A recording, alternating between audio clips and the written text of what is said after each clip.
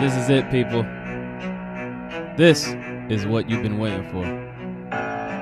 This is Everyday Celebrity Podcast. The podcast for everyday people with everyday problems, trying to find everyday solutions to accomplish everyday goals. Let's start the show. This is another episode. Welcome everybody to Everyday Celebrity Podcast, number one podcast in Oakland, number one podcast in the Bay Area. This is your host, number one host in the Bay Area as well, Jordan Owandi, and today we have a very special guest. He is an actor, a comedian, a business owner, entrepreneur, probably a motivational speaker, because when you have so many talents, you have to give back to people. So when you give advice, I consider that motivational speaking. We have Mr. Rockefeller. Welcome to the show. How you doing, sir? How was your day today? Busy. Busy? Yeah, I've been doing things since 8 o'clock this morning. Okay, explain this this basketball tournament you were talking about earlier. Well, I'm a public address announcer, and I just did a basketball tournament that was for 2 days, and it was called the Miles McGowan. It was the 15th annual Miles McGowan All-Star Coaches Classic, and it was a young kid that died of cancer at 5 years old. And I believe this is like the 15th one that they've done. And it was at Merritt College. So it's a series of basketball games. And it was all girls basketball, ranging from middle school to high school. And then they also had a WUBA game, which is, I believe, semi-pro or pro. And it had an all-star game, East versus West. So it's actually been cool. Is it to raise money for the child's family or just for cancer? It's just, it's like a memorial. Okay. You know, and they also give out scholarships. They gave out, brand new tennis shoes to, some of the players. Okay. Yeah, it was actually pretty fat, man. It was a good family event. So how long have you been doing sports announcements? Well, actually, I've been doing public address probably like the last 10 or 11 years. So I do more than sports. I do sports, award shows, events. I've done boxing. I've done basically everything that has to do with public address. I've even been a host for a game show called In the House, the Shelter in Place game show, where our contestants play from the safety and comfort of their own home. All right. Well, let's start way back at the beginning of your career. You are born and raised in San Francisco, correct? All day, sir. Okay. Western Addition, Fillmore, Steiner, and Turk. And you started college at where? Laney? Actually, I started college at City College of San Francisco, but I went to college after I got out of the military. I went to the military when I was 17. Okay. What branch? I went into the U.S. Army. Okay. Was that because you were fucking up? No, actually, I went into the military because in high school I was in ROTC. And back then I graduated in 1984, George Washington High School. And when I was going to school, a lot of people didn't preach college. A lot of folks that I know were going into the military. Yeah. So basically a lot of my friends went into the military, and it was just military. And I enjoyed myself so much in ROTC. I was like, well, let me get a military a crack. Wait. Let me. I got a question. So, how you said they weren't preaching college to you. Do you think they weren't preaching college to your demographic because of your race? Because I know they preach college to like the white kids. Right. They that you know what? That's a really good question. It was just I don't think I was around people that went to college. A lot of people I was around had family members in the military. So it was just that thing, you know what I mean? And then I talked to a recruiter, and he was like, well, the military is this, and they do all these promises, man, you can do this and that. And when I went into the military, I didn't take advantage of what the military had to offer, because they have, the GI Bill, and, they got college stuff that they'll pay for your college to go, and I never really researched it before I went. I was 17 years old and I just wanted to just go because I enjoyed ROTC so much, you know what I mean? And being in ROTC for 4 years, you're around people that after ROTC, they were going to go into the military. Yeah. So I was around those kind of people. So, it was like, I really wasn't around the cats that are like, man, after high school, I'm going to college. How long were you in the military? I was in the military, 3 active, 3 inactive. Okay. So you got out of the military and then did you go straight to school? Yeah, actually, when I got out the military, I did go straight to school. Okay. But I was actually stationed out here. I was in the Army Reserves. So I was always in California. So I was going to school basically at the same time. Back in those days, were these military bases still around back in those days? Yeah, Presidio was still around. Okay. And I did a lot of stuff on the Presidio. Okay. After I went to my basic training, which was Fort Jackson, South Carolina in the South, and then Fort Gordon, Georgia, which was in Georgia. And I think when I went into the military, when I went into the military, that was actually my first time really experiencing serious racism. A lot of people say that shit. Yeah. But did you experience it with like your fellow like Army people, or just talking about just being in my platoon? Yeah, it was like there was white boys in there that never been around black folks, and all they knew about black folks is what they seen on television or what they thought. Yeah. You know what I mean? And me, I've always been sort of a comedian, and I'm in our barracks and I'm making people laugh, and these white boys walked up to me. This one particular white boy walked up to me and said, in the middle of a laugh, like, man, you're the first black guy I ever liked.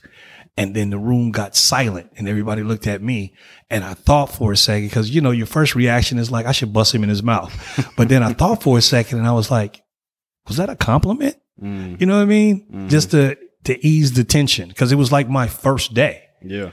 And I did it just, to ease the tension. I was like, man, is that a compliment? I mean, it's fucked up to say, but I mean, it is his truth. And then it'll probably lead to like, you know what? Black people aren't that bad, and it'll turn a racist into a non-racist. You understand what I'm saying? Right. Yeah. But yeah, I had, encounters with that same guy. He had I remember a black drill sergeant had made us do push-ups, and he had us out there like 4:30 in the morning, pushing up the earth. And I'm doing push-ups next to this guy, and this dude said, man, see, that's why I don't like your people. Okay, yo, I take that back. Yeah, and I was like, after we did the push-ups or whatever, I went and got at the drill sergeant. I was like, look, man, I'm going to really put hands on this cat because this dude said this to me, and my drill sergeant's white. And I think the drill sergeant, when we were in formation, he called me out of line, and he called this other brother out of line, because at that time in my platoon, I was like 4th platoon, and every other platoon, there was 4 platoons in our company, and I had the only platoon that only had 2 brothers. Everybody else was mixed. It was half and half. I had 2 brothers in my whole platoon, myself and this other guy. He called us out of line, and he called that white boy out of line, and he said, now call him a nigga. That's what the platoon. That's what the drill sergeant said. He said, call him a nigga. And we was looking at him like, please call me a nigga. And dude was looking at drill sergeant like he was confused. And the drill sergeant told him, he said, man, there's no color in here, man. Everybody's green. I said, these 2 cats right here one day might save your life. And then after that had happened, a white boy walked up to me and said, man, why did you tell the drill sergeant? I said, man, to keep from killing your ass, bro, because you don't know what you said to me. You saying it in context like it's cool. And it's not cool because you don't know how it sounds to me. And then after that, we would swear. Did the other black, person, basically, did you bond with the other black person in your platoon? Yeah, we were cool, but even so, we were like really from 2 different places. I was from California, and he was somewhere like in the rural South. So he's one of those black people who just want to turn the other cheek when white people do shit. It's like, It was like dude was damn near from a farm or something. So, he just didn't really know. He had that slave mentality still. But he had actually he had got kicked out because I guess it was he kicked out because he just couldn't hack basic training. You know what I'm saying? As far as the exercise and stuff like that, they put another brother in there that we actually clicked. This dude was from like Detroit. Yeah. And we got along well. We was partners, you know what I mean? So after that, it was like, already 4 weeks in. So me and dude was together for like a month and, we was just hanging out. But I was also friends with the other platoons, that had all the brothers. And I remember one time we was in formation, his brother walked past us and he was like, man, where's all the brothers at? And he's like, okay, one right here. And they go the other one. And then he walked up to me and he whispered, but he whispered loudly. He say, hey man, if any one of these white boys get out of line, we downstairs. I was like, yeah, okay. And then I looked at them white boys like, yeah, bruh, I ain't here by myself. Yeah. So explain the process. A lot of people don't know shit about the military. I mean, they know of the military, but they don't know the process of joining the military. What was your process of joining? Going to basic training for 2 months. Did you have to take the ASVAB test? Yeah, I took the ASVAB, and the Army is what you specifically were aiming for. You weren't aiming for like the Air Force. No, okay. I wanted to go in the Army because in ROTC I was in the Army ROTC, and then the Army actually had way more job choices than anything, and if I'd known that, I would have explored more. Because I just picked the first thing I seen that was in communications, which is a telecommunications center control operator. Did they give you a list of job options based on your score? Actually, they did. Okay. But I didn't really study it. You know what I mean? I just seen the first thing that said communications, and I was like, I want to do this. But I never knew that you can go in the Army and be a DJ. You know what I mean? And learn radio. I had no idea. Like there's jobs in there that you could have done. I mean, you can go in the Army and learn photography. I mean, you can learn videography. Yeah, everything, and I never knew that. So I really didn't study my options because I would have probably picked something else.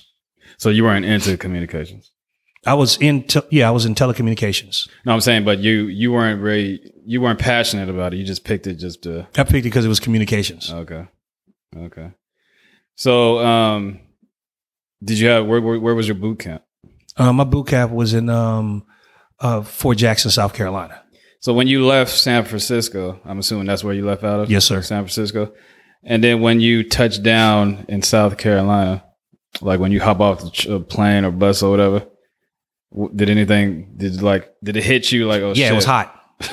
It was hot, bro. And my dumb ass, I went in the Army. I had just got a fresh curl like 2 weeks before I went in the military, which was stupid. What year was this again? This was 1984. And I already knew that I was going in the military, and I decided, let me get my curl fresh right quick, knowing that as soon as I got off the plane, like a day or two later, they was going to cut my shit off. You know what I mean? And when I went there, I'm from California. We kick back. Everybody thinks that, we beaches and lazy. And I had an attitude. I'm 17, wasn't, used to the environment. And I think I pissed off some drill sergeants when we were in line for the haircut. And I was about maybe 150 soldiers back, and they took my black ass out of line and put me next. You just like, I'm not fucking cutting my hair. That's what you were saying? Yeah, I was just, I just had an attitude. Some drill sergeants walked up, they seen this long ass curl. Where you from? And they just all in my face, and I'm just looking at them, like really staring them down. And they was like, yeah, we got something for your ass. Took me out of line, put me next. It's like, now you next. And I had an audience when my hair was getting cut. So you see these curls just falling, and I had an audience and I was pissed. Like that day I wanted to go home, but I was like, nah, man, let me tough this out. How long was boot camp? 2 months. 2 months. So after boot camp, where'd you go? After boot camp, I came home for 10 days, and then I went to Fort Gordon, Georgia, which is your advanced individual training, which they call AIT, and that's where you learn your job skill. So it's basically like going to like college or something? Yeah. Okay. And how long was that? That was 3 months, I believe. Okay. Was that experience better than just?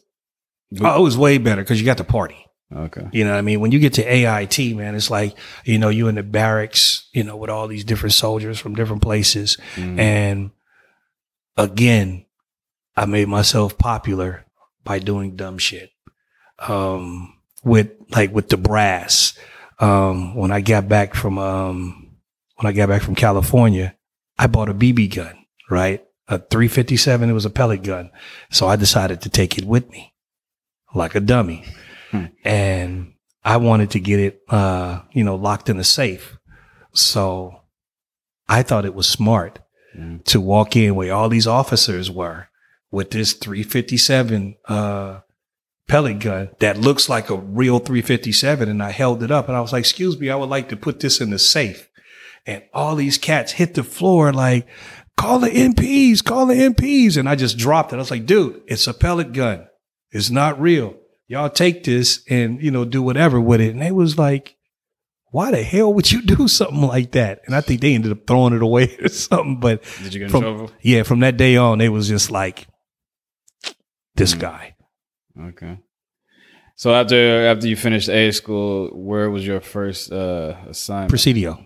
I was at home. Oh, yeah. Okay. They wasn't going to send me anywhere because they thought that if they sent me somewhere, they was probably going to end up sending my black ass back home because you know what I'm saying? It's just like I said, I was 17, man, and I just thought I could have an attitude with everybody. So I was actually really stationed on the Presidio.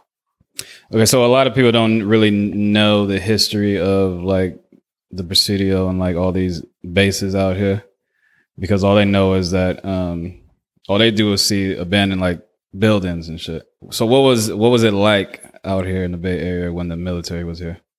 It was cool. I mean, because the Presidio, after I got out the military, I had my cousin was in the Army and his wife was in the Army, and they were both stationed on the Presidio. So the Presidio, I mean, they had these cool ass apartments. I mean, you don't pay for them because you're in the military. You know what I mean? So I used to hang on the Presidio a lot. And also on the Presidio, on the backside of the Presidio is a beach called Baker Beach. And Baker Beach was a nude beach. And, we little horny cats, we used to just go down there and just sit on a rock and just watch folks. Okay. Was Treasure Island military too back in the day? Treasure Island, I believe, used to be military, but it hasn't been. Yeah, it hasn't been military in a while. But yeah, I was never on Treasure Island. Yeah, I was always on the Presidio. But the Presidio was cool because even when I was in high school, my high school was only probably half a mile from the Presidio. So I used to go to the Presidio a lot with some friends of mine. A lot of Army brats. What we call Army brats is kids of military personnel that just, they just travel. And a lot of cats that I hung with, their families were in the military. So I used to hang with them dudes, and we used to hang on the base. They had a basketball court, bowling alley, the whole night. It was like a little city on the base. So that's where I was always at. So you never migrated to like, I'm going to go to Oakland today and shit like that? No. I was always, in high school, I was always on the base. I didn't start really hanging out in Oakland probably until I got older. What is some positives about being in the military, and then what are some negatives, do you think? I think the positives about being in the military is that, especially the Army, is that you can go in there and find a career. A lot of things that you want to do, you can do in the military. You can learn your job training there. Like they'll train you and then they'll give you the experience. So when you get out of the military, or it depends on how long you stay in the military, you got at least 3 or 4 years experience in that job. So had I went into like radio, once I got out of the military, I'd have been 3 years in, and I could have been in a radio station like, hey, I was in the military doing, radio. I was in this country, that country, the whole nine. And they would have chalked that up as experience, which would have been cool. So I already had the experience to do it. The negatives is just, it's a routine. Yeah. You can't, like, if you just wanted to decide to go on a trip, you just can't do that. It's like, you got to get a leave. You got to do this. Some of the people that you deal with, you might not want to deal with. You got different ranks. It's that part of it is just strict.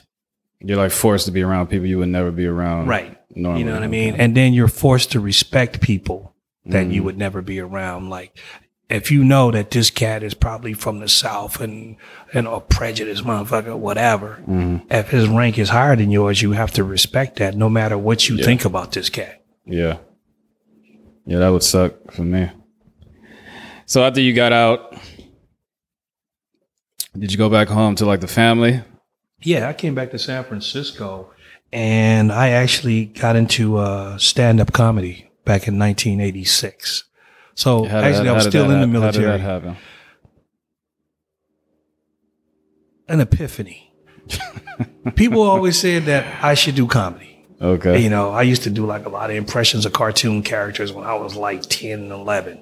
So I was always making people laugh. Even when I was in the military, I was always making people laugh. So when I got out, there was this comedy club called the Holy City Zoo. And this is a club that, you know, Robin Williams used to perform at, Ellen DeGeneres, Rob Schneider, you know, all of these folks used to go there and work out. It was a good little workout room, and it's a real small club in San Francisco. I found out about it, and I was just like, man, let me do my crack at comedy, because I was always a writer. And I always, you know, study comedians. So I was just like, let me write a little bit and go do comedy.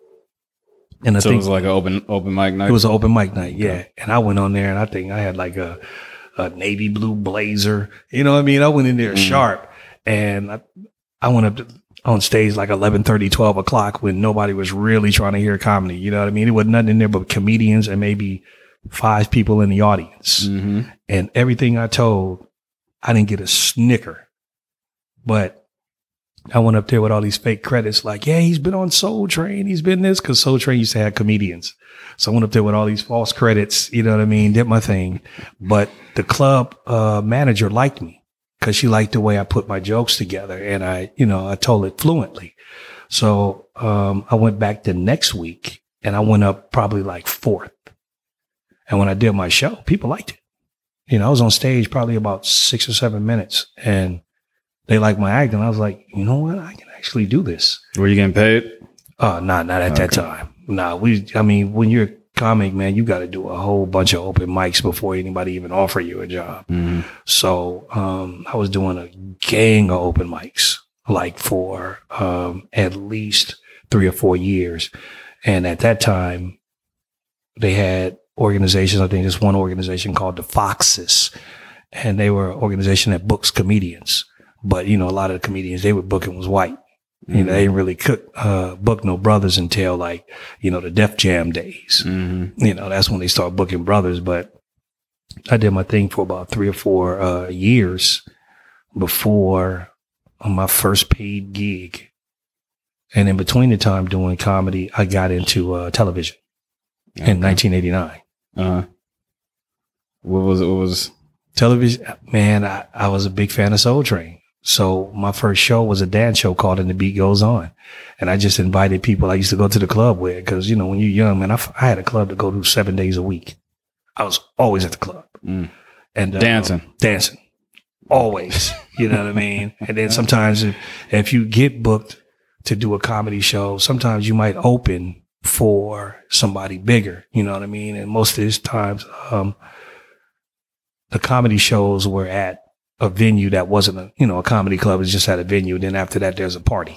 So you're just there, you know, you're always in the atmosphere. So, I mean, I used to party my ass off. So I was like, hey, I want to do my own dance show. And I discovered public access television on a fluke.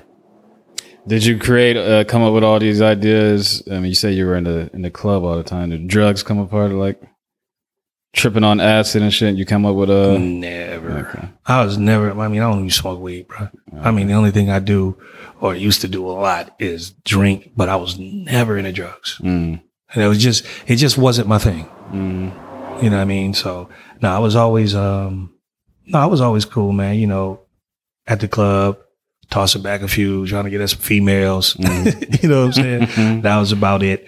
But I got into television, like I said, on a fluke, and I was watching a story on Channel 2 News, and they were talking about public access television. And they had this show where this woman was playing strip poker on TV, and they showed it, and I was like actually showed her naked? Yeah. And I was like, man, what kind of station on is Channel this? 2? Yeah, well, Channel 2, I mean, they showed it covered up, but they was talking about public access television, how it's free speech, and people could just get away with murder. So I seen that story. And then the next day, I remember at the time another venture was I wanted to be a rapper. And I went to go see how much it cost to like press a record. And once they told me how much it cost to press a record, I was like, don't want to be a rapper anymore. So I'm walking down the street and seeing this poster that said, watch the Ku Klux Klan TV show, City Vision's Channel 25. And I was like, that's that public access station. And I was like, how does the Klan have a show? So I went to a phone booth, and you heard me say phone booth. I went to a phone booth and called the station. And I was like, and my comedy was kind of like, pro-black. I was in the X-Clan. That was my thing. And at this time, was your comedy, it was on the rise? Yeah, it was. Okay. I'd been a comedian at that time for about 3 years. Okay. So I was pretty solid, with my material. I had a decent, maybe 10, 12 minutes. And when I called the station, they explained to me what public access was. And they said, you can have a show. And I was like, oh, really? So they told me I had to bring in like proof of San Francisco residency and a energy bill or something like that. I just happened to have a phone bill in my pocket, and the station was half a mile from where I made the phone call. So they were just giving out shows. They was just giving out shows. But you had to create the show. You had to create the show. So I actually walked to the station from the phone booth, signed up for it. They told me what I had to do. They gave me this big list of people that was qualified to use their equipment. You had to make all the phone calls. Hey, man, I'm doing a dance show. Could you come do camera? Could you direct? And the whole nine. And did you have to do the show at that space? Yeah. Okay. Had to do it at the space because they had all the cameras. They had a camera. They had a small studio, 3-camera shoot. You couldn't take the camera and be like, "Yo, I gotta film." You had to be on you had to go through their training in order to do that before you could check cameras out. So I just did it at their studio, and I invited all the people that I used to club with down at the studio. So I used to have 20, 25 people in the studio. Got a little soundtrack. We used to dance off of different music. It was actually pretty cool. So it was basically like Soul Train. It was basically like a Soul Train. But what I decided to do was interview a lot of local recording artists. So I found, a lot of local recording artists, and I would interview them first and then play their music, and then we would dance to their music. How long did that last? I was doing it in the Beat Goes On probably about a month before I ran into another producer that was doing music television. Like I knew about music television, and I called like Capitol Records, and they was like, sure, we'll send you some videos. So the first video I ever played was MC Hammer Dancing Machine. And this guy that I ran in, he was just doing music television. And I was like, oh, I like what he's doing. And our times actually ran into each other to where I was supposed to be shooting a show, but I didn't have any crew. It was just like me and maybe one or two other people. But he had a full crew. And he was like, look, man, if you let me get some of your production time, I'll let you use my crew. And I was like, cool. So, after he finished taping his show, I was watching his show. I was like, okay, this is music television. He's doing interviews. This is cool. I did my dance show. I had like 20 people in my studio, and he's looking at my show like, damn, this is cool. So we just collaborated. And from there, we was on the air probably about 2 or 3 years with that show. Is public television still around? I believe it is. They have a public station in San Francisco. They used to have one that was located in El Cerrito. They had one in Oakland. Usually most cities or major cities that had like their own TV station or their own local station would have access television. So you basically just stopped doing a show because you just didn't feel like doing it anymore? Yeah, I was just like, I was doing it with, not the dance show, because it was just like, trying to get these people to come in every week or every 2 weeks to film was just getting difficult. But doing the music television show was easy. We just show up. We already had hosts, and we'd invite, performers down there to come perform. Matter of fact, one of the shows we did, we had X-Clan actually come to the studio and perform. X-Clan, who's that? Look it up. X-Clan, Heed the Word of a Brother. Look up X-Clan. It's a group out of New York. Okay. Real heavy into the movement, man. But X-Clan was one of the dopest groups ever. And during this time, you were still doing comedy? I was still doing comedy. Yeah, we had Latifah came down to the station. Sister Queen Soulja Latifah? Queen Latifah, Sister Soldier. And they were on your show? Mix-a-Lot. Yeah, on a public access show. No, on your show specifically? Yeah, on the show that I was working with on the New World Music Videos, which was what it was called. Yeah, they was on our show. Okay. So we had like big name. When Sir Mix-a-Lot came out with Baby Got Back, we interviewed him. Mm. So yeah, we had some majors on the show coming down to a public access studio because it wasn't like television was not that rampant like it is now. So people didn't know. They was like, oh, this is promotion. So they was on it. And the station never said public access on the door. They came down, TV station. It's all good. Did you tend to meet more famous people doing your TV show or comedy? You mean to this date? Well, just back in that day. Back in the day, we met, I think, a lot of recording artists doing the show because we used to get press passes to go to things like, Cameo Summer Jam. They used to give us press passes and, everybody used to come to the Cameo Summer Jam. So we met a lot of people there. There was some other shows that we were invited to that, like if somebody was in concert, they would call us and go, hey man, can you come cover this? So we would get backstage passes to go do interviews with folks. Do you feel like it was a faster rise to success doing the TV show or comedy? Comedy, probably, I would say comedy because comedy got me more notoriety. Doing the TV show was on public access, was only in San Francisco. So if you lived outside of San Francisco, you couldn't see it. Yeah. But San Francisco is a major city. So when you call in these record companies trying to get interviews and stuff like that, you tell them San Francisco, which at that time was the number 5 television market in the country. They was like, oh, cool. And we had, I think we were on like an hour and a half. We had 3 30-minute shows. So that just looked like we were, really doing something. But yeah, comedy, man, you got to work with cats that you see on television. Did you, after you finished that dance show, did you create another show? No, I worked on New World Videos for a while, and then I moved to the East Bay. And when I moved to the East Bay, I started doing more comedy. But what got me to move to the East Bay, I got married in 1990, and my wife and I was like, no, we're not going to live in San Francisco because at that time it was still expensive. And unless you were living in low-income housing or something like that, you couldn't afford it. So we moved to San Leandro first before we settled in Oakland. But when I was working with New World Videos, we were at a music conference that was in Foster City. Well, first explain to me what New World Videos was. New World Videos was a music television show.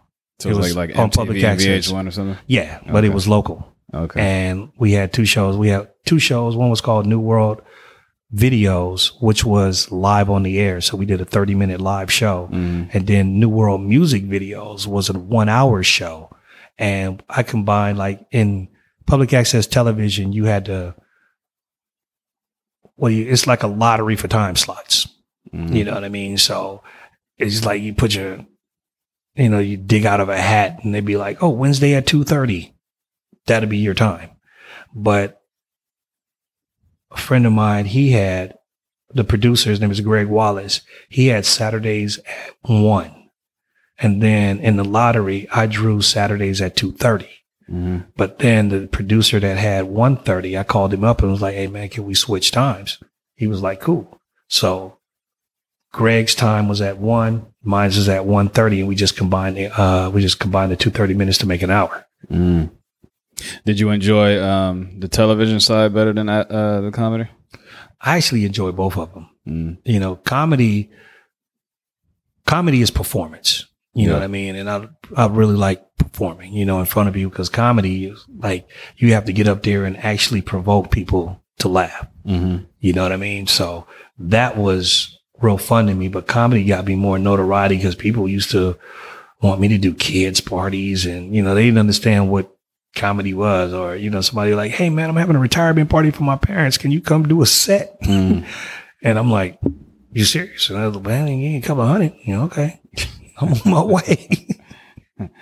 What is the what is the time where you were like, you know what, I'm really making it in this business? When you realized it? When I appeared on BET's Comic View. Okay. First season. Yeah, that's a big thing. Yeah, everything, like, I think everything in my life, which is funny, it just like, it corresponds. You know what I mean? Like when I got into public access television, you know, I seen a story on TV about public access television. And then the next day I see a poster that's talking about the same station. You know what I mean? When I got into, television, I'm at a music conference. And at that music conference, I knew the producer of the music conference, and there was a comedian on stage failing. Like, he was horrible. And I went up to the producer and was like, dude, let me get 5 minutes. And he was like, you can't do no worse. And I did about 10 minutes on stage, 10 to 15 minutes on stage. And I ended up hosting that whole weekend because they had music showcases and all. And he was like, dude, can you do the whole weekend? I was like, fine. So I did like 3 shows that weekend. And then he invited me back the next year and got me a room and paid me. So it was actually kind of dope. Is this how you got the Comic View? I got Comic View through this cat named Rick Sullivan, who was a big cat in comedy. He's a producer, and he was working with like Cat Williams when people didn't know who Cat Williams was, Kevin Hart when people didn't know who Kevin Hart was. Like, matter of fact, I think he was one of Kevin Hart's first paid gigs. So, you know, he had a lot of people that came through his camp. And he was doing Comic View had reached out to him because they knew that he was doing comedy showcases. And he used to do one at this art gallery on, I think it was 8th and Broadway. No, 4th or 5th in Broadway in Oakland. He was doing a huge showcase. And then BET had approached him because Comic View I think it was in his first season. And Comic View, they used to take comedians from around the country and go into like these local clubs, film them, and then put them on for like, 1 or 2 minutes, remotely. And he had put me on the Comic View showcase. What year was this? This was 1992. Okay. Yeah, this was like 1992. And the funny thing about that is that when I first heard that they was going to have me on television, I was at there was this thing called the Bay Area Black Comedy Competition, which was like huge. It came out in like 1986, and I was in like the first 3 or 4 of them. And, Jamie Foxx came from the Black Comedy Competition. D.L. Hughley came from the Black Comedy Competition. Mark Curry, all these folks. And they did one in L.A. And the producer asked me to come down there and perform. And I came down there to perform. And Comic View had 2 different things. They would show like a videotape from somebody from across the country, or you can come to their studio and perform. And after I did my set, they had asked me to come to the studio and perform, but then they had already had my tape ready to play. So they had called me back and was like, nah, man, we're going to play your segment that you did out here, out in the Bay at Tommy T's on this day. The funny thing about it is that when I was at the music conference I was telling you about, there was a station called Soul Beat, which was huge out here. Came out in 1978. Yeah. It's with that black dude with the green eyes? Or am I tripping? No, that's Donnie Simpson. That's BT. Okay. Now, Soul Beat was Soul Beat International Television Network was Oakland's own black station. Came out in 1978. Used to play a lot of local commercials. They used to, be big in the industry as far as interviewing folks. I mean, they even interviewed Michael Jackson down, you know what I mean? And they had seen me do a set at that music conference because they were getting like this Lifetime Achievement Award. And 2 years later, I heard my name, Rockefeller. I turned around and it was one of the, videographers from Soul Beat. He said, dude, we've been looking for you for like 2 years. I was like, word? She gave me a card and said, call us. So I called them and they said, well, come up here and let's talk to you. Fine. Had this big thing on the 25th floor by the lake off of Perkins. And I went up there, and the day I had my interview with Soul Beat, they was playing my segment on Comic View. So I'm interviewing for one black station and showing on another black station nationwide. So it was cool. So that's why I was like, everything just, just happened for me in a row. So the Comic View, you didn't actually physically go on a Comic View stage or anything. They just played my segment that I had taped at Tommy T's, because they came out here to film the segment. They wanted me to go on the stage, but then they found out that my segment was about to play. So they was just like, you don't have to come down here. We're going to play you anyway. So after that happened, did your life change? Like being featured on BET's Comic View? A lot of people I got noticed a lot. Mm-hmm. And I really didn't take advantage of it. You know what I mean? It was like, in what way? I got it. I was working for the station Soul Beat, and I was on the air like 5 or 6 days a week. I actually had a morning show that was like 5 hours from like 7 to noon. And I got so inundated to what I was doing with television. I mean, I was still doing comedy, but then the comedy just started tapering off because I started liking television more than trying to find performances. Yeah. So it kind of like tapered off for me. And then I just strictly was doing television. You know, I started my own company in 1995 doing television because I liked the aspect of music television because, I was meeting people. So it was still cool, but the comedy was always in the background. Like if somebody asked me to go on stage, I could still do it because I was still a writer. But I started doing television more than I was doing comedy. Did you make that change because television was just easier to do? It was actually, I wouldn't say it was easier to do, but it was fun, because I got to travel, like with Soul Beat, I got to travel to all these music conferences. I met the Lauryn Hill's group, Fugees, the Fugees, like when they were just now coming out. Yeah. You know what I mean? I met the group Black when they were just coming out. You know what I mean? I met Pink. We did an interview with Pink when she was doing a showcase in Santa Monica. You know what I mean? So I was interviewing all these people. I was like, okay, this is cool. So I got into the hosting thing more than doing the comedy. But the comedy was, it was always lurking, always there. I wouldn't say regret, but I think if I would have kept doing comedy, I could have actually been further, so to speak, or I would have got into Hollywood sooner.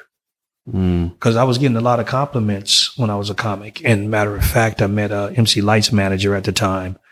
His name was Nat Robinson. And he was managing MC Light and also her brother, the group Audio 2. And he had seen me at the same music conference that I was at and actually gave me a number to an agent in New York.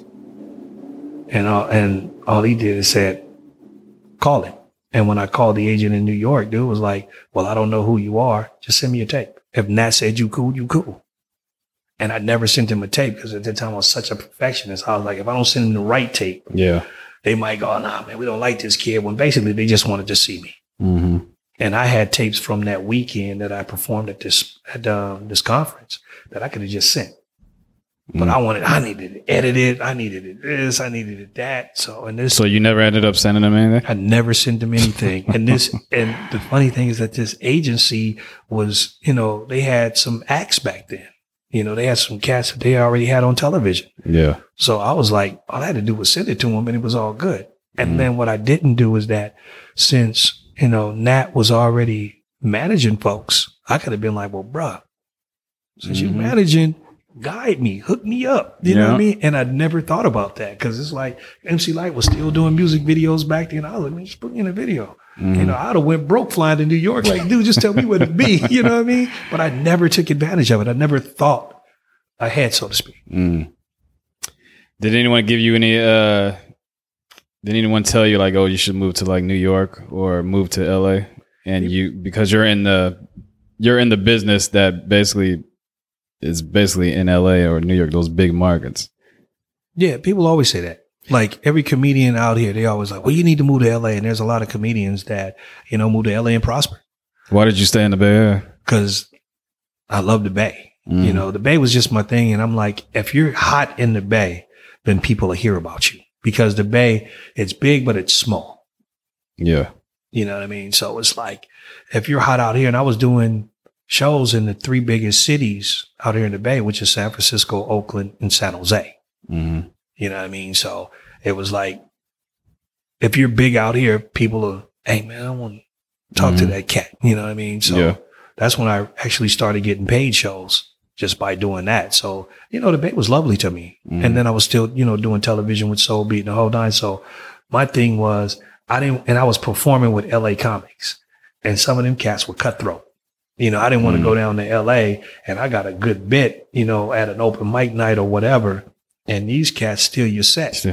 You know what I mean? And some of these dudes were already, you know, doing television because they were already where the industry was. And you didn't want to hear your joke. Like, man, this mother, you know what I'm saying? So, that never happened to you? It happened to me once out here with this dude. So one joke, but everybody knew it was mine. So every other comedian was calling him like, man, why you stealing rock shit, bro? You know what I mean? So, so you were talking about back in the day, all these independent like radio stations and TV shows, networks. Do you think that nowadays, because I don't think you can find that nowadays in the Bay Area, or that many as what you were talking about back in your days, do you think that the Bay Area should go back to that? More people should like create these platforms for other people? Well, since you got social media. Yeah, that's what I was about to say. Yeah. Do you think social media took over that? That's what it did. Because people don't understand, even doing a public access show, it was a hustle. But people had the love for what they did. You know what I mean? Like, my thing was, I've always been a writer. I've always been a big fan of formatting. Like, even when I had my first TV show, I had it down to the minute what I was going to be doing. Okay, this is the interview segment. This is the dance segment. This is the video segment. You know what I mean? I had it scripted. And anything that happened back in the day, like, even look at recording artists, man. If you was going to interview a recording artist, he'll come to you with a package. You know, he'll have a folder with his picture on the front, headshot in, some tear sheets, tape, you know, the whole nine, and be like, this is me. And them folders are probably costing cats $7, $8 a package. Whereas now, in, you know, the social media world, or when everything is easier, I've had people just walk up to me with something written in Sharpie. It was like, hey, bro, I want you to give me $15 for this. You know what I mean? So social media has made everything easier to get out there without the hustle. Yeah. You know what I mean? Like with podcasts, you see some people, man, they'll just set up their phone and they'll just talk shit for 2 hours, but be having millions of people hitting them. Yeah. So they feel that they don't have to have production value, to where I need production value. You know what I mean? I need other people to look at it. Like, if a potential sponsor was looking at you, they'll look at it and go, like the way they look, with a little money, I know they're going to do more. So that was all my thing. You know what I mean? So people, even if you still have public access television, it's way too easy to do it without. Nowadays you hear a lot of comedians, like old school comedians, and then they talk down on these new comedians who are on the rise because of social media and stuff like that.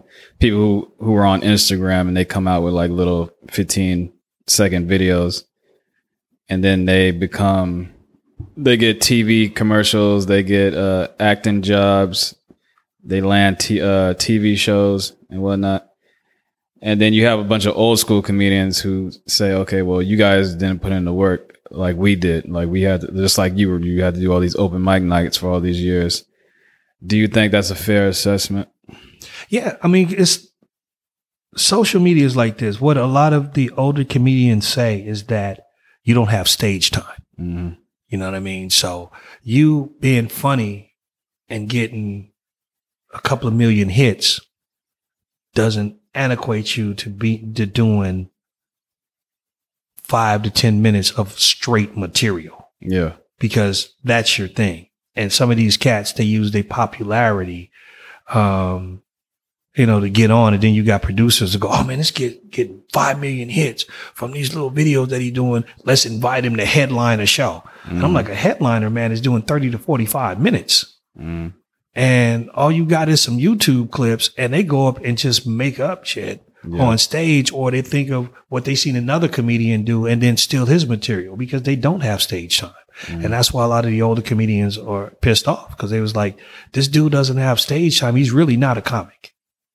You know, he's a cat that came up with these cool little clips. They're cool, but these clips, I mean, you acting and you doing all of this, that's not material. Yeah. I mean, yeah, I agree. I think nowadays it's all about just how many fucking clicks and views you have. And companies don't even care about what the hell you're talking about. They're just looking at, oh, this guy got 2 million views. Let's do some business with him. Exactly. So they're not even paying attention to the actual content. So I do think that's the negative part of social media. But the positive part about that is younger people are way more business minded nowadays than they were back in I think back in the days, because they're like, okay, they're cutting out the big record label. They're doing it themselves. They're cutting out we don't need Netflix. I'm going to create a YouTube channel and then boom, do it on my own stuff. Oh, I'm going to buy this camera and learn how to do it, like how to work it. And now I have a whole TV show on YouTube. So I do think that's a positive. Do you agree? It is cool, but television is always king. Period. Yeah. You know what I mean? I'd rather be on Netflix than, you know, if I'm making money off of my own YouTube channel, because you can't make money off of YouTube, that's fine. Mm-hmm. But I'd rather be on Netflix. You know, I'd rather be on television on something super legit than, you know, just spinning my wheels on. I mean, you get a couple of million hits, you're probably getting, you know, the same viewers or whatever. You know, that's fine in context, but that's not the bigger picture. Because people was telling me, you know, back in the day, I'm like, maybe when computers really started hitting it, they're going to be like, well, people are going to be watching television on computers. I mean, they do that now, but still, if I'm on ABC, you can't beat that. Yeah. You know what I mean? And they're watching ABC online too. So it makes it that much bigger. You know, just recently, well, actually 2 years ago, you know, the reporter Chauncey Bailey, who got slain out here in Oakland. He was an Oakland reporter that got slain by some cats from Your Black Muslim Bakery. This happened in 2007. I got interviewed because Chauncey was a friend of mine. So we were just talking about, you know, Chauncey, who he was to the community, stuff like that. I shot that probably 2 years ago. Mm-hmm. And they just aired it this past weekend, and I didn't even know. And a friend of mine's, or my cousin's, my cousin's wife's mother called her and was like, I just seen Rock on TV. And he was talking about Chauncey Bailey. And I was like, oh, was that out? So I found it, and it was actually a pretty good thing. And I know a lot of my friends called me and was like, dude, I seen you on television. And like I said, I didn't even know about it, but the marketing must have been incredible because everybody's seen it. Yeah. So that's the power of television. Well, back in the day when you were a comedian, right? You had like D.L. Hughley, you had Bernie Mac, like Steve Harvey. These comedians back in those days would say like some crazy shit that you probably would get in trouble for saying now. Like talking about mentally ill kids or something like that, or talking about people's sexuality. Do you think that today people are too sensitive? Yeah, people are way too sensitive. It's like they don't allow comedians to be comedians. That's why I'm a big fan of Dave Chappelle. You know, love Dave Chappelle because he doesn't care. Yeah. Because I'm one of them cats that like, you may not like what I say, but just let me know when I'm lying. Bill Burr, who I call the white Dave Chappelle, who's actually been on the Chappelle show. He's one of those comedians that tell the truth too. You know what I mean? He was just like, just let me know when I'm lying. You don't have to like what I say, but that's what it is. You can't go to a comedy show and bitch at the comedian just because he's talking about this. You know what I mean? And I can't cater my comedy to you or what you feel is appropriate or inappropriate because you're always going to piss somebody off. And people are super sensitive. You can't do anything nowadays. Yeah, I agree. And it makes no sense. Even when you're acting, you can play like this drug dealer. People, why you play a drug dealer? You know what I mean? And I like to act as I go because I was working. It was a role. Somebody had to play it. You know what I mean? So people are just super sensitive about everything. If you use a inappropriate word in a movie, oh man, why you didn't change the word? Because that wasn't in the script. Yeah. Like there's people who apologize. This is like a stupid example. There's like Kim Kardashian. She wore braids one time, and then Twitter slammed her because she was like stealing from black culture. I'm like, yo, it's just fucking braids. And then she apologized. Oh, I didn't mean to offend the black community just because you wore braids. So I do think it's like fucking it's like stupid shit, and it's like it's kind of like bullying, right? Like cyberbullying. They're bullying you to apologize, and then these celebrities, they apologize out of being in fear of being canceled.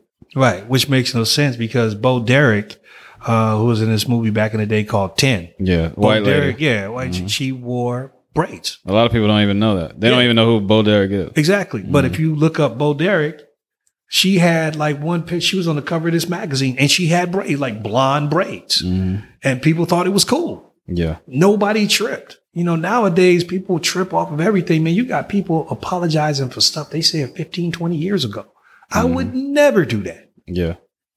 Because you got to think that was a different time. What I thought about at 20 wouldn't be the same thing I'm thinking about as 40, but I'm not going to apologize for growing up. Mm-hmm. You know what I mean? I'm not going to apologize for developing. Yeah.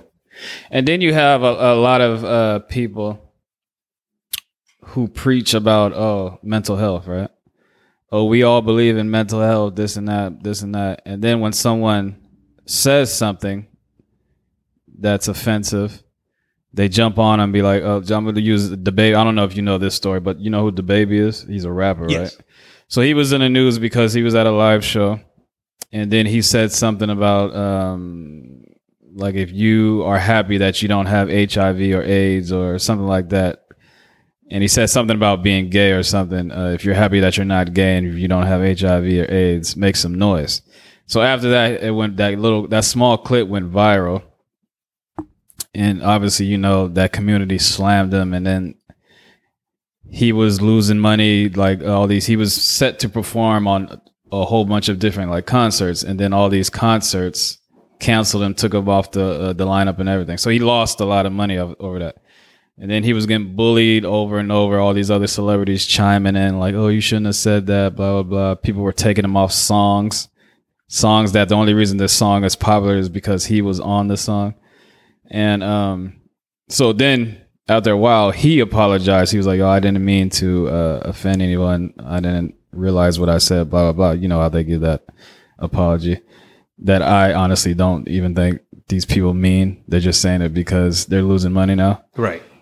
And I'm a true believer in if you say something the first time, that's literally what you believe. So basically, he apologized, and then what I'm saying is people who say they believe in mental health shouldn't be they're like hypocrites because they say I believe in mental health, but then what if this guy was like, there was something in his life that just made him say that right now, then he was having a mental breakdown. So you can't say I believe in mental health and then say, oh, because this guy is because he has no history of ranting like that. Maybe he was going through something that made him say that. So why cancel him? You know what I'm saying? You get what I'm saying? No, that actually makes sense. Mm-hmm. But, it's just people are just too quick to, this, like when we talking about this cancel culture, to me, it's just ridiculous. There's a bunch of sensitive people that are mad about something else, and you're just something else they could be mad about. You know what I mean? That's why you got people out there that love when celebrities are going through things because they think that, these celebrities got all of this money. And if they're going through some kind of drama, it's cool for you because these rich people are going through something, which is ridiculous. It makes no damn sense. Yeah. You know what I mean? Well, another stay on cancel culture. Do you think they're quick or even more faster to cancel African American men than they are to cancel white men? And I say this because if you look at history, Woody Allen, for example, Woody Allen molested his daughter. Right. He married his stepdaughter, right? Yes, he did. No one canceled him. No, not at all. People still praise him to this day. That he's one of the greatest movie makers. Like if you go to New York, he's like a god in New York. No one canceled him. Hugh Hefner had what's that girl that used to run around with Michael Jackson? That white lady. Brooke Shields. Brooke Shields. I don't know if you know this, but Hugh Hefner had Brooke Shields when she was like, I think like 12 or something, posing Playboy naked, nude. And you can see this online. They still have these pictures of Brooke Shields naked as like a child in Playboy. No one ever canceled him. Before he died, he was like treated as a god as well. So he was praised. So my question is, and then when black men do something like Tiger Woods cheated on his wife, they canceled him. I mean, everyone cheats. I mean, not everyone, but there's been a million, or not even a million, thousands of men other than black people who cheated on their wives. Nothing happened. Tiger Woods, what else? You have the baby, like I just said. So you have numerous accounts of black men doing little things and they're canceled, losing money, taking money out of their family's mouth. And then you have these white men who do these crazy shits and no one even mentions it. One thing, speaking on Playboy, I'm a big Playboy fan. Because the reason why is because... Well, are you familiar with that Brooke Shields? The Brooke Shields thing, I wasn't familiar with, but I know that Brooke Shields' mother was her manager or her momager. And she used to get Brooke to do a lot of crazy stuff because they were paying Brooke, over the top. Yeah. I'm not familiar with the Playboy thing with the pictures, and I'm surprised I haven't heard about that. But the reason why I like Hugh Hefner, because he was a cool journalist. One thing he did is that he interviewed presidents. Martin Luther King and Malcolm X both did articles or stories in Playboy, and I think they were told by Alex Haley. He also was one of the first guys when he had the Playboy Club. He used to have black performers perform at the Playboy Club when white folks were tripping. Like he had Dick Gregory, Bill Cosby, a lot Richard Pryor. A lot of these black folks performed in the Playboy Club. You know what I mean? So yeah, he also got the Playboy Jazz Festival to where he has, a lot of black performers when other companies were shying away from black performers. So that's one reason why I'm a big fan of Hugh Hefner, because he did a lot. You know what I mean? Especially for African Americans, as far as putting them out there, giving them a chance to do their thing and the whole nine, and they'll tell you that. I mean, yeah, sure. I'm not saying he was bad. I just said I just think it's Brooke crazy. Thing, I was like, ugh. I just think it's crazy that he wasn't canceled for that. Right. Because I was, back in the day, they wasn't canceling for anything. Like you'd really have to screw up to get canceled, but then you also got to think of how people hear about things now. Yeah. Because you can do something, you know what I mean? And it's on. Like you look at the Rodney King tape. That was a fluke that somebody happened to be there with a video camera. Exactly. But now you got a phone to where the minute you see two people fighting, instead of somebody calling for help, the first thing they do is take out their phone. You know what I mean? So it's kind of like, that's what people do. Oh man, I'm gonna take out my phone because somebody might pay me for my footage. So it's quick for you to do things, just like you was talking about the baby, how that just went viral to where if it just happened back in the day, you probably would have never heard about it. Yeah. You know what I mean? It wouldn't have been enough people to really make it a big deal. So that's another thing about social media, is way too quick the way you can just upload something and there you go. You have a lot of not only podcasts, but you got a lot of these, what I call these fake journalists that don't have a journalistic bone in their body. They don't research a story before they put it out. The first thing they do is put out the negative story just to see how many likes and viewers they're going to get without researching. And then once they research the story and see that it's totally opposite of what they reported, they just hope it just, goes under the rug and nobody remembers that they put it out. You know what I mean? So. Well, you grew up in the radio days, right? Yes. And then like podcast is like taking over now, and especially it increased dramatically during like this whole pandemic. Everyone was stuck in the house. Now all these celebrities have podcasts now.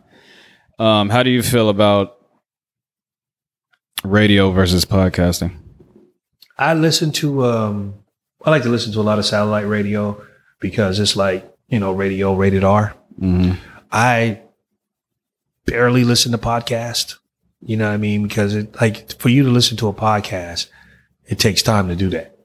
You know what I mean? And the only way you can listen to a podcast, like if you roll it in your car, or something like that, because most of these podcasts are like, an hour or longer. You know what I mean? So you really got to be into the subject or really be into the person to really listen to podcasts. And there's hundreds of thousands, if not millions of podcasts out there, and there's all these different ideas that you got to figure out, okay, these 20 or 30,000 cats are talking about the same thing. Which one of these cats am I really going to listen to? Which one can I favor? Versus radio, you only had a couple of stations, just like back in the day, TV. You only had a few stations. Now you got, thousands. But I listen to podcasts that, and like when you listen to satellite radio, some of those radios are like podcasts. It might be, you might hear a host and a co-host and they might be in two totally different places. And you never know, but they're interesting. You know what I mean? But I'm starting to listen to more podcasts because there's a lot of cats out there that's like, I'm listening to them and go, that's exactly what I'm thinking, because that's how you hear it. Yeah. You know what I mean? That's why I think a lot of people like public access television, because we can get on there, especially in San Francisco, and raise hell and can't nobody say nothing because it was free speech. And I think that's how these podcasts are. Yeah. You get on there and say what you want. Can't nobody say nothing. Exactly. So if someone was to ask you to pick one, your pick would be radio still. Radio versus podcasting. I would more favor towards podcasting because you got individuals that are producing their own content. Radio is what it is. You got the top 40. You're listening to the same thing as routine. Where podcasting, the podcasting that I like is if it's structured, what I like to call organized confusion. It sounds like it's all over the place, but it's actually really structured. Those are the people I like, to where if they're on for an hour, the first 8 minutes is going to be about this. And then even if that subject is not over, they'll start talking about something. Oh, we'll table that and we'll get back to it. And now, I like structure. So that's the cats I really like listening to versus somebody that's just going off the cuff for like an hour. And you're like, no. You know what I mean? All right. So you said you have a production company, correct? Yes. VJTV, the Visual Radio Network. Music nonstop. Okay. And explain, when was this created? VJTV started in 1995. Me working with Soul Beat, I like how Soul Beat recognized local artists. That was my big thing, working with local artists. And I used to interview when I had my show, and like I said, I had a 6-hour morning show. And the owner of Soul Beat, Chuck Johnson, who's gone now, he really had a love for the Oakland community. And he used to let me do basically anything I wanted to. If I wanted to create a show, he said, man, go ahead and do it. And I interviewed a lot of local artists. Like I interviewed the Loonies before I got 5 on it. You know what I mean? I interviewed, and Soul Beat, since people knew it in the industry, I used to I interviewed Jamie Foxx back in the day when he had this song called Infatuation. You know what I mean? I interviewed a lot of people in this group called Shy. I mean, it was a lot of big name artists I interviewed from Soul Beat. And I just like that feel of it because he was mixing local artists with industry artists. And just that mix was really cool. You know, and then when I was doing stand up, a lot of cats used to hire me to MC showcases. So working with local artists was I just developed a love for it. So, and Chuck told me one day when I was telling him, man, I think this is what you should do with your station and this and that. Chuck was like, well, when you get your own shit, you do that. And I was like, you know what? You're right. So that's when I created BJTV, because I was working with a lot of local artists, and it started off as 1 or 2 shows, an hour on public access. And then I graduated to leased access, which you have to pay for your time, but you can also get sponsorship. So you guys your company basically produces TV shows? We produce TV shows. I hooked up with another producer. His name is Ramesses Head, History to Make It Entertainment, which I've been knowing for a while. And with Ramesses and this other producer named Farrell Powell, who has Farrell Films, we've created 7 movies, and 6 of them were available on Amazon Prime. And one or two of the movies actually was in Walmart and Best Buy. What's the name? Can you name any of the movies? Basketball 316 was one that we did. The first movie that we did was called Town Biz. It came out in 2006. And before we could even release the movie, somebody got a copy of it and bootlegged it. Yeah. So it was the funny thing was it was even bootleg. It got as far as Utah. Like a friend of mine that I know was in Utah. I was like, dude, man, I was just walking by this bootlegger and bro wanted to sell me Town Biz. I was like, what's so when you started your company, what is one of the hardest things that you realized, oh shit, that you didn't know was going to be so hard and challenging? You need money. Getting money? Yeah, getting money, man, because you have to be the mouthpiece. When you're doing your own company, it became harder and harder to get sponsorship because you got to go convince people to spend money with you, but you have to have something to offer them. So if I had, like I said, I was on public access and then I graduated to leased access. But even with leased access, you're only in certain areas. Like if I was in San Francisco, I'm just in San Francisco. If I'm on leased access in Oakland, I'm just in Oakland, Piedmont, Emeryville. And the same thing across the board. Whatever city I'm in, I have to go to that city to get on their station. So it's like my show might be on in San Francisco Saturday at 8:00, and then in Oakland Fridays at 10, and then in San Jose on Monday night at 6. So you got to combine all of that stuff and tell the record companies, well, I'm on here, I'm on here, I'm on there. So it's not like people can turn you on in every city and watch you across the board. So that was a hustle because you got to send your tapes, so you got to take your tapes to them, the whole nine. So it was just convincing people to spend money with you. Do you feel like you've become better at that through the years? Yeah, definitely. I've become better at it, but then I graduated from doing leased access television to doing broadcast television. Broadcast television is basically like your channel 2s, your KTVUs, your CWs, your CBSs. That's all broadcast. That means it's everywhere at one time. And some of the more local stations, they can sell you airtime.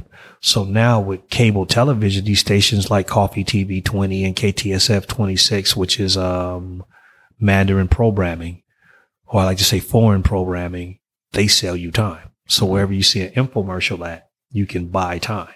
But you might have a show that's on at midnight because that's where the time is available. But the thing is that it's all over the place. Like I can tell you, my show comes on Saturdays at 11:30 because I had a show called Nightcap, which is late night R&B, but it was on, it was reachable by 7 million viewers in all 9 Bay Area counties. Can't beat that. But even to do that, and the time slot really wasn't that expensive, but it can get expensive because if you're on every week. What's like the price range of these time slots? It just depends on the time. Because when you're dealing with broadcast television, it's like if you want a time slot between 7 and 11, which is known as prime time, and they have an infomercial slot or whatever opened up, you might be paying, $2,000, Okay. $3,000, because that's when everybody's watching TV. Whereas if you got a show on Friday at midnight, which it's like the midnight tier, you might pay $150, but you got to get people to watch that. And that's $150 per 30 minutes. Per 30 minutes. Okay. Yeah, somewhere 150, 250. It just depends on the station. Okay. All right. Can you give some people some advice? Let's say somebody wants to, or is thinking about coming into this business, or is already in this business and is stagnant with their progression. You got to have a plan. Mm-hmm. That's it. It's always, you got to have a plan, and you got to do research. Before I became a public address announcer, I researched it. Mm-hmm. And like I said, that was another epiphany. At 48, I was just like, you know what? This is what I need to be doing. Because I did it a couple of times just playing with it. And I actually enjoyed it. So I researched public address. I went and seen, public address announcers back from the 40s and the 50s and the 60s. Because, when it was like the radio decade back in the day, public address announcers were show openings. You know what I mean? Like the Long Ranger before it went to television was on the radio. Superman before it went to television was on radio. Dick Tracy, all of the show openings were the public address announcer.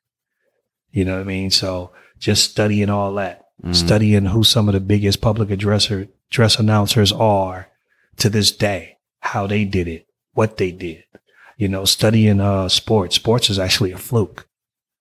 But, just studying what you do is the greatest thing that you can ever do. When you want to be a stand-up comic, you have to watch comedians, especially if you have a certain style, you find comedians that have your particular style and see what you're going to do different than what they're doing now. You know what I mean? So it's always, you have to study your craft, and people don't understand that. You can't fly with it, because when you do that, you make mistakes learning when you can actually have a plan from the beginning. Then you don't have to go through all of those mistakes. You go, okay, this is how this cat is doing it. I see how he's telling his jokes. I see how he structures it. Okay, we got kind of the same material. What's my flow going to be? Versus just getting out there and somebody say, man, you look like that dude. Yeah. Man, it seems like you biting dude. You know what I mean? So it's always research. And when you research and when you study stuff, it makes you move faster because you get a sense of what you're doing. In public address, I think I was doing public address real steady for 3 or 4 years, and I got Stanford University. I'm a brother that's a public address announcer at one of the top colleges in the world. You know what I mean? And I'm doing 8 sports. So it's just like, and that's all, studying. I came out with my own, and I can't stand the word branding, but you know what I mean? I came out with my own so-called brand, and people loved it. Because when they look at me, they go, like, I remember doing my first boxing match, and I studied, before I did it, I studied boxing announcers. And, there's more than just, Jimmy Lennon Jr., you know what I mean? Yeah. And let's get ready to, you know what I'm saying? It's showtime. You know what I'm saying? And Michael Buffer, it's more than that. There's a Diamond Dave Diamante who used to do stuff back in the day, so just studying them and seeing what their style was.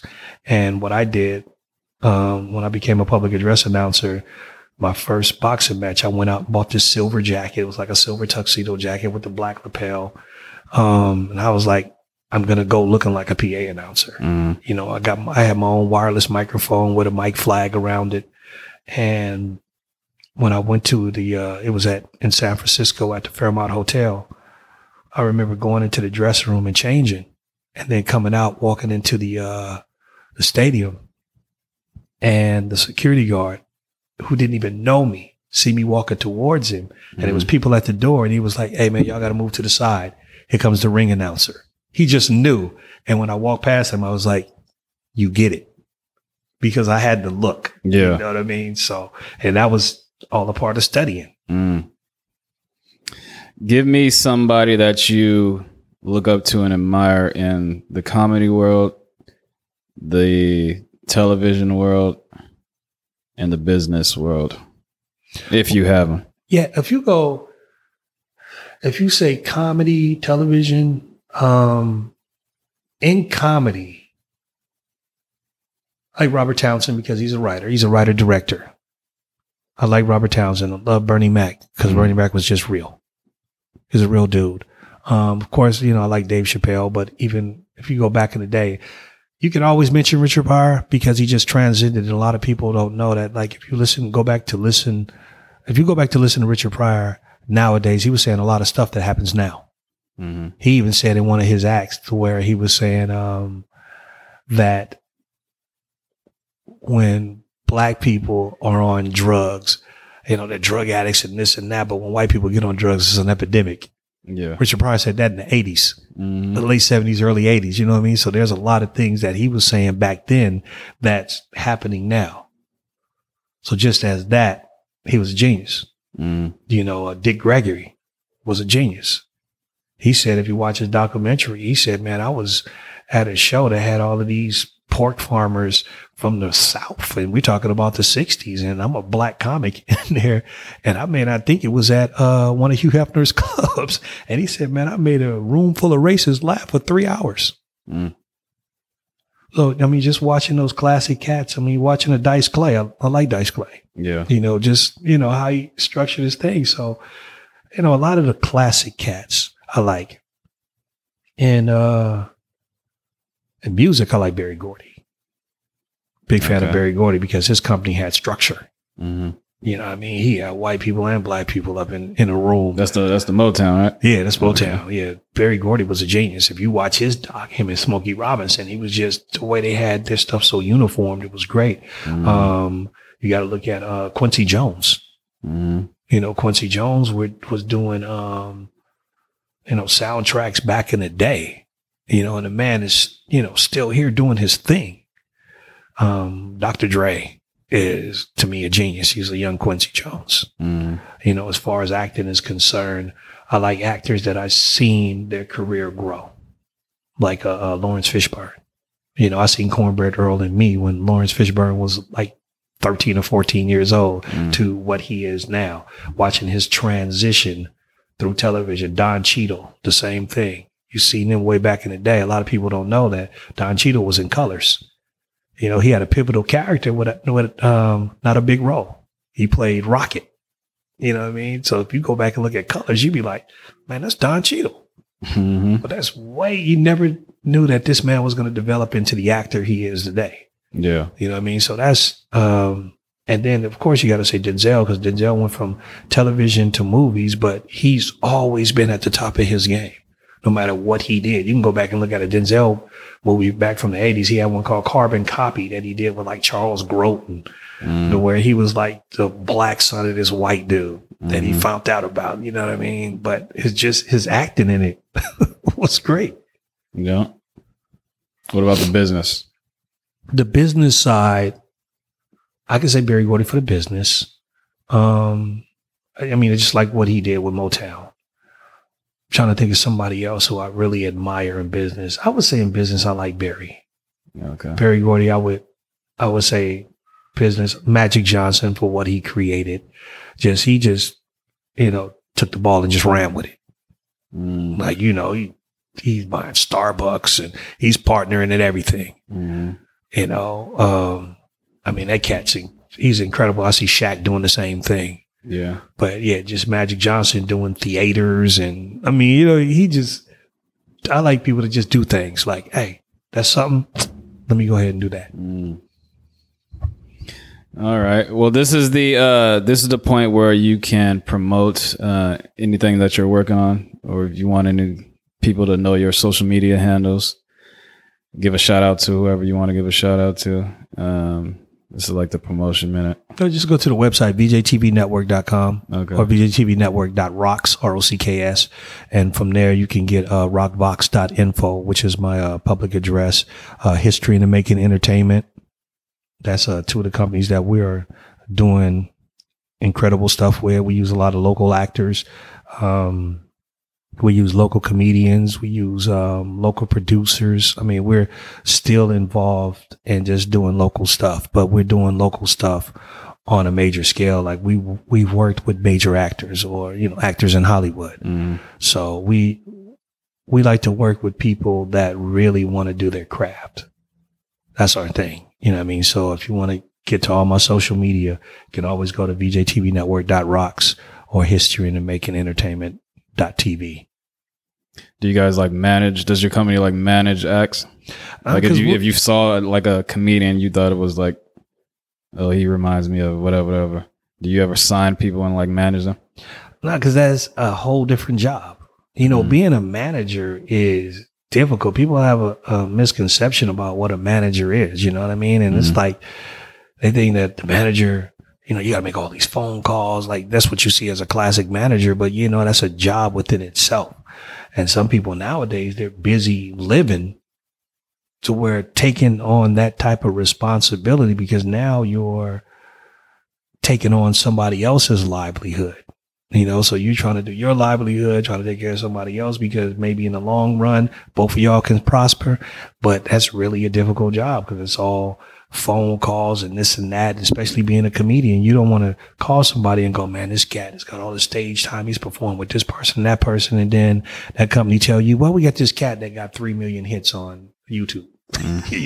So we're going to use him as an opener. Yeah. And, we'll keep you in mind. You know what I mean? Even if you got the tools to do it. So, but management, we just like to promote people and we say that we're great resume builders. Mm-hmm. I know you can come to us. We're doing movies. We're doing, we were doing music videos. We were doing television shows. We were doing commercials. So we love using, local acts. And if we hear about something, if I hear about a showcase for a comedian, I'll call him and go, hey, bro, check this out. Have you heard about this? You should check it out. Mm. Dope. Well, I appreciate you coming on Everyday Celebrity Podcast. It was a good conversation. Learned a lot. Very knowledgeable. Everyone go on that website, check him out, support him in any way that you can. Yeah, man. Do you have any last words? Yeah, man, this was fun. Cause you're a real chill dude. Yeah, man. So, what do you think about dating white women? Yeah, I'm not. I'm not as animated as a lot of other podcast people. No, man, you get it out, Brian. And I like this atmosphere because, man, your atmosphere is dope. It's super comfortable in here. Mm-hmm. You know what I mean? I want to tell people, hey, man, check this cat out, bro. So I would love to listen to more of your podcast, man, because just your energy is cool. It's laid back, but, you get out what you want from folks. Mm-hmm. And that's a good thing. Love the logo. Yeah, no, thank you. Well, this is Everyday Celebrity Podcast, and we are out. You.